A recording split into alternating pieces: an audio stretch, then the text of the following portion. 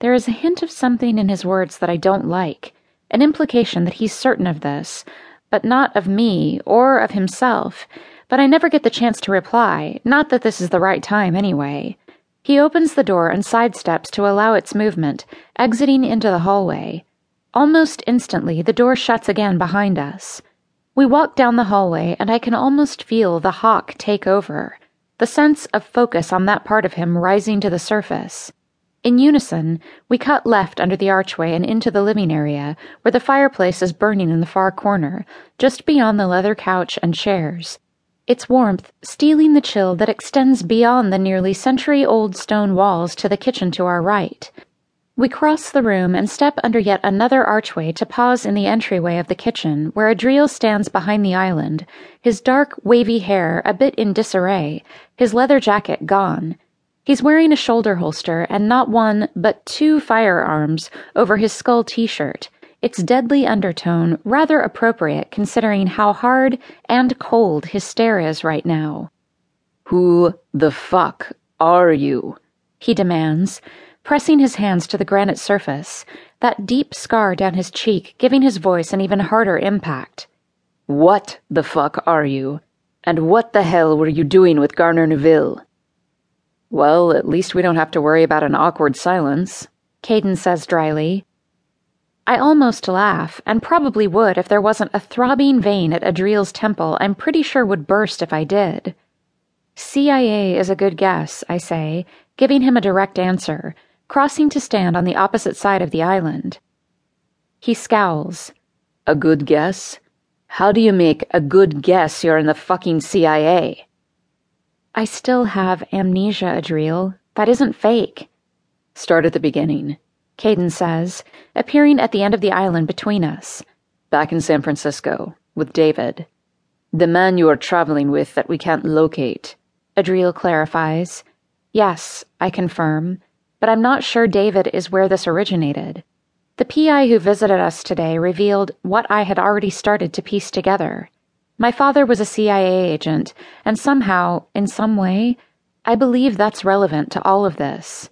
"Not just an agent," Caden supplies. "A high-level, top-secret operative. How do you think he's involved?"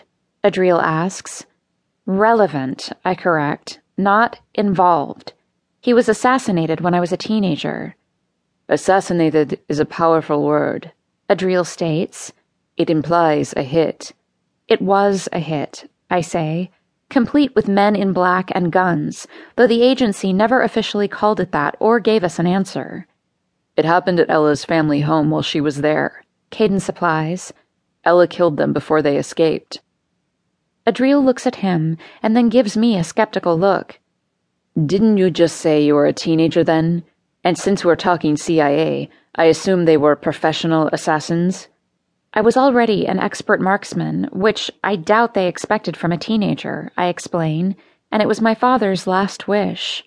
"For you to kill them," Adriel says, sounding a little incredulous. "As a teenager." Yes. He lay there in his own blood and told me to kill them, and he knew I could. He'd been training me since I was old enough to hold a gun and fight. Adriel's eyes narrow on me. "Was he grooming you to be an agent?" No, I say, ice sliding down my spine with the certainty that comes with my reply. He was grooming me for the day they came for him, or for us because of him. I fold my arms in front of me and look at Caden, speaking to him. I think I was looking into his murder. I don't know why I chose the present day, so many years after my father died, but whatever the case, I look between them. I pissed off the agency, and the result was me taking this schoolteacher job and lying low. But I also don't know if that was my own choice or the agency trying to get me off the wrong radars. "If you were lying low, how did you get into this?" Adriel asks. "It sounds more like you were undercover to me." Maybe, I say, my brow furrowing. But if I was CIA and pursuing the necklace... "The necklace?"